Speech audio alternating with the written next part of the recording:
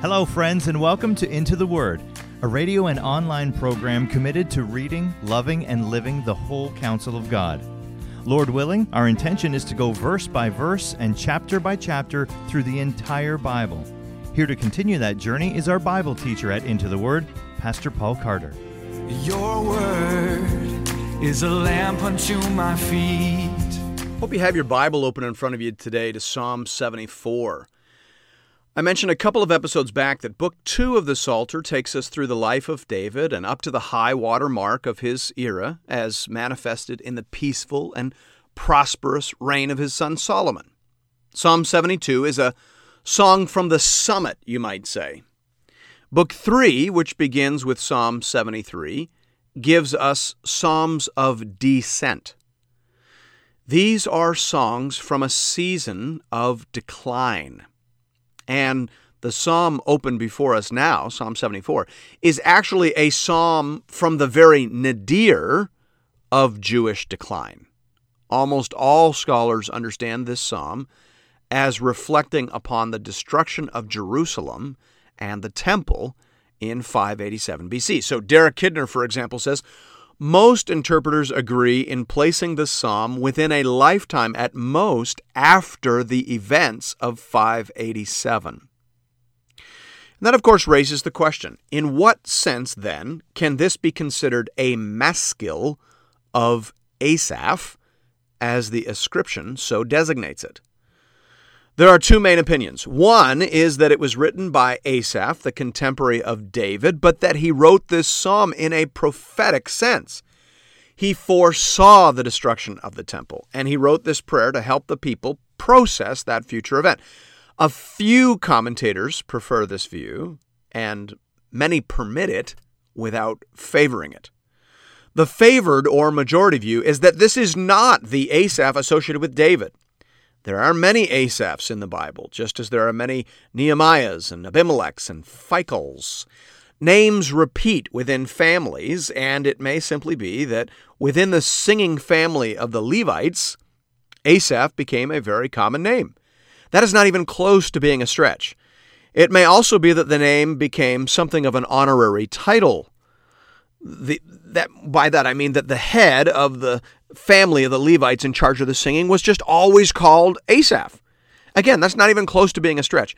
I mentioned the names Abimelech and Phichal. Most scholars understand those names as being titular ascriptions. The name Abimelech, which comes up multiple times in the Genesis narrative, may simply have come to mean hereditary king. The word literally means my father is king. So Abimelech might just have been the name given to a prince when he assumed the throne. Just like queens and popes today take on honorary and traditional titles when they come into their roles and powers. Phichal, too, may simply mean general or commander of the king's forces. There are several of these sorts of names in the Bible, and Asaph seems to have been one of them. This psalm then was likely written by the Levite in charge of the worship shortly after the temple was destroyed by the Babylonians in AD 587. Hear now the word of the Lord, beginning with the ascription and proceeding on to verse 1. A maskil of Asaph. Maskil, by the way, means a teaching poem. Verse 1. O God, why do you cast us off forever? Why does your anger smoke against the sheep of your pasture? Remember your congregation, which you have purchased of old, which you have redeemed to be the tribe of your heritage. Remember Mount Zion, where you have dwelt. Direct your steps to the perpetual ruins. The enemy has destroyed everything in the sanctuary. Notice that the psalm assumes that God is sovereign over everything that happens to his people, whether good or bad. Isn't that interesting? So many Christians today are really functional dualists. They view the world as caught between two rival powers. When something good happens, they ascribe it to God. When something bad happens, they ascribe it to the devil. No one in the Bible talks that way.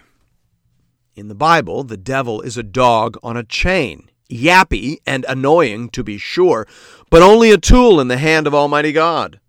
If God gives him leash, then he will do his worst. But the one who holds the leash is really the only one who truly matters. "Oh God, why do you cast us off forever?" Not, "Oh God, why were you napping when the devil launched his assault?" No, no one in the Bible talks that way. God is sovereign.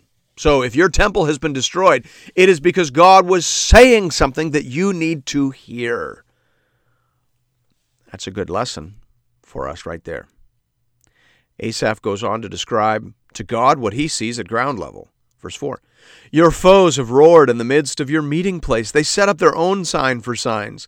They were like those who swing axes in a forest of trees. And all its carved wood they broke down with hatchets and hammers. They set your sanctuary on fire. They profaned the dwelling place of your name, bringing it down to the ground. They said to themselves, 'We will utterly subdue them.' They burned all the meeting places of God in the land." The psalmist is obviously overwhelmed by what he sees. He never expected that anything like this would ever happen. Apparently, he was like the rest of the Jews, believing that the temple was a sort of religious talisman that guaranteed the favor and protection of the Lord. The Jews of that day thought that the ark would protect them. You remember when the story of when the sons of Eli took the ark out to do battle with the Philistines in 1 Samuel chapter 4. They thought that having the presence of the ark with them would guarantee victory, that God would have to fight for them, even though the sons of Eli were despicable and immoral men. They didn't think a great deal about that because they had the ark. They had God by the nose, right? He would have to perform on their behalf.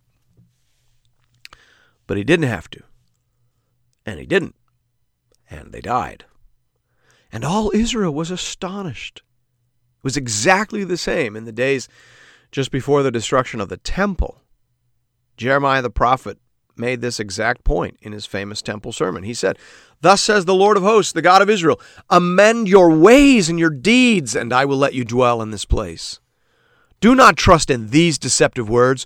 This is the temple of the Lord, the temple of the Lord, the temple of the Lord." Jeremiah 7, 3-4. Apparently there were false prophets operating in the time of Jeremiah saying that God was obligated to protect and prosper his people because they were the custodians of the temple. This is the temple of the Lord. We've got God by the nose, they thought. He has to look out for us, because without us, who would keep the candles burning in his house? Who would keep the lights on?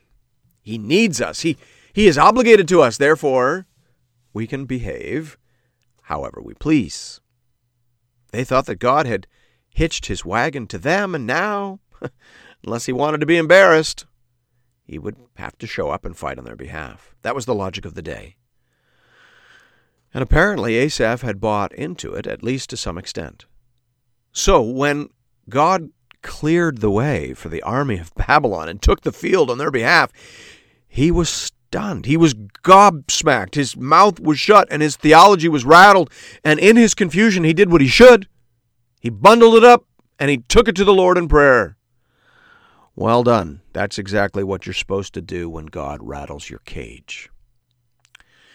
Verse 9, he goes on to say, "We do not see our signs. There is no longer any prophet, and there is none among us who knows how long. How long, O God, is the foe to scoff? Is the enemy to revile your name forever? Why do you hold back your hand, your right hand? Take it from the fold of your garment and destroy them." Following the destruction of Jerusalem, you will recall that many people were deported off to Babylon.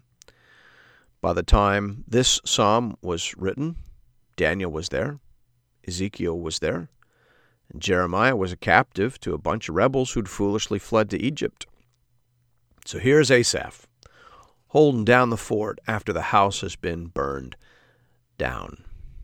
No prophet, no one to bring a word from the Lord, just him. And so he does what he can. And what he can do is go to God in prayer. And when he does, he is reminded of some things that he ought to have known all along. He begins to speak them aloud in verse 12. "Yet God, my King, is from of old, working salvation in the midst of the earth. You divided the sea by your might. You broke the heads of the sea monsters in the waters. You crushed the heads of Leviathan. You gave him as food for the creatures of the wilderness. You split open springs and brooks. You dried up ever-flowing streams. Yours is the day, yours also the night. You have established the heavenly lights and the sun. You've fixed all the boundaries of the earth. You've made summer and winter. When Asaph went to the Lord, he remembered who the Lord was. He was the sovereign one, the Lord of hosts, Yahweh, Sabaoth, the king over all creation. Who can stand against him? No one. Therefore, if Babylon came here, then God must have led them here. This must be for our salvation.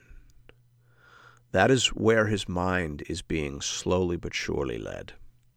Verse 18. Remember this, O Lord, how the enemy scoffs, and a foolish people reviles your name. Do not deliver the soul of your dove, the NKJV or the KJV has here, your turtle dove. Do not deliver the soul of your turtle dove to the wild beasts.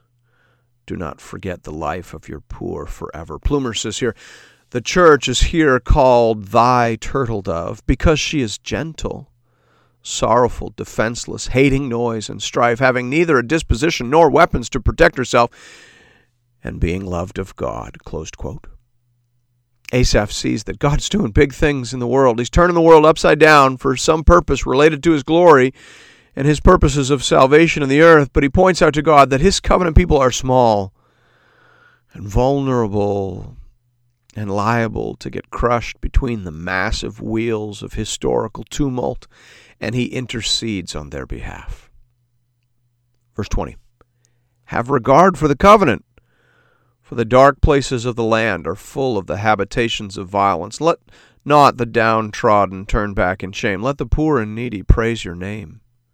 Arise, O God, defend your cause. Remember how the foolish scoff at you all the day. Do not forget the clamor of your foes, the uproar of those who rise against you, which goes up continually. Perhaps Asaph remembers here that even though God will use a wicked power as a tool of his wrath and purpose, he will also turn and judge that tool. Perhaps Asaph remembers that God said and did that very thing long ago in the time of the Assyrians. God referred to the Assyrians as the rod of his anger, and he used that rod to instruct and punish the northern kingdom. But then he said in Isaiah chapter 10, verses 12 to 16, when the Lord has finished all his work on Mount Zion and on Jerusalem, he will punish the speech of the arrogant heart of the king of Assyria and the boastful look in his eyes.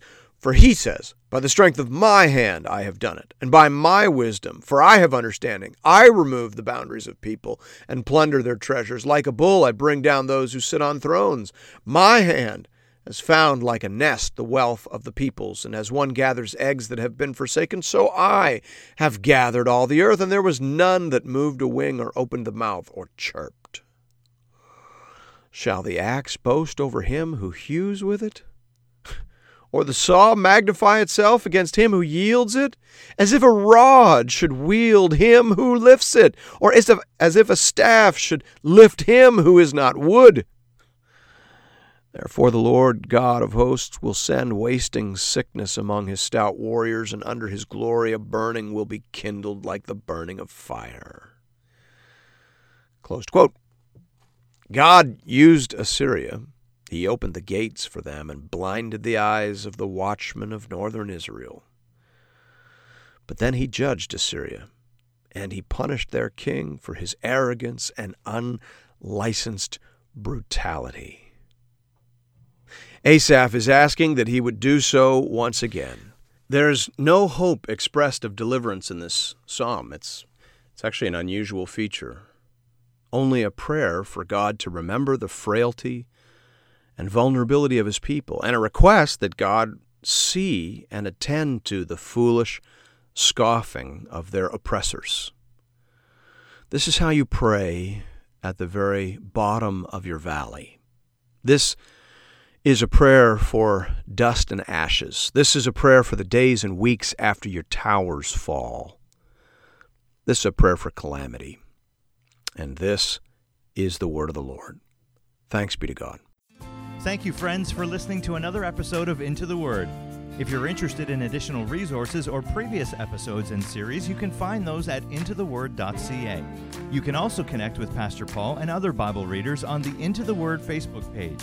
Just type Into the Word into the search bar. If you'd like to contribute to this listener-supported program, go to the website and click the Give bar in the top right corner. Once again, that's intotheword.ca. We hope to see you again real soon, right here, for another episode of Into the Word.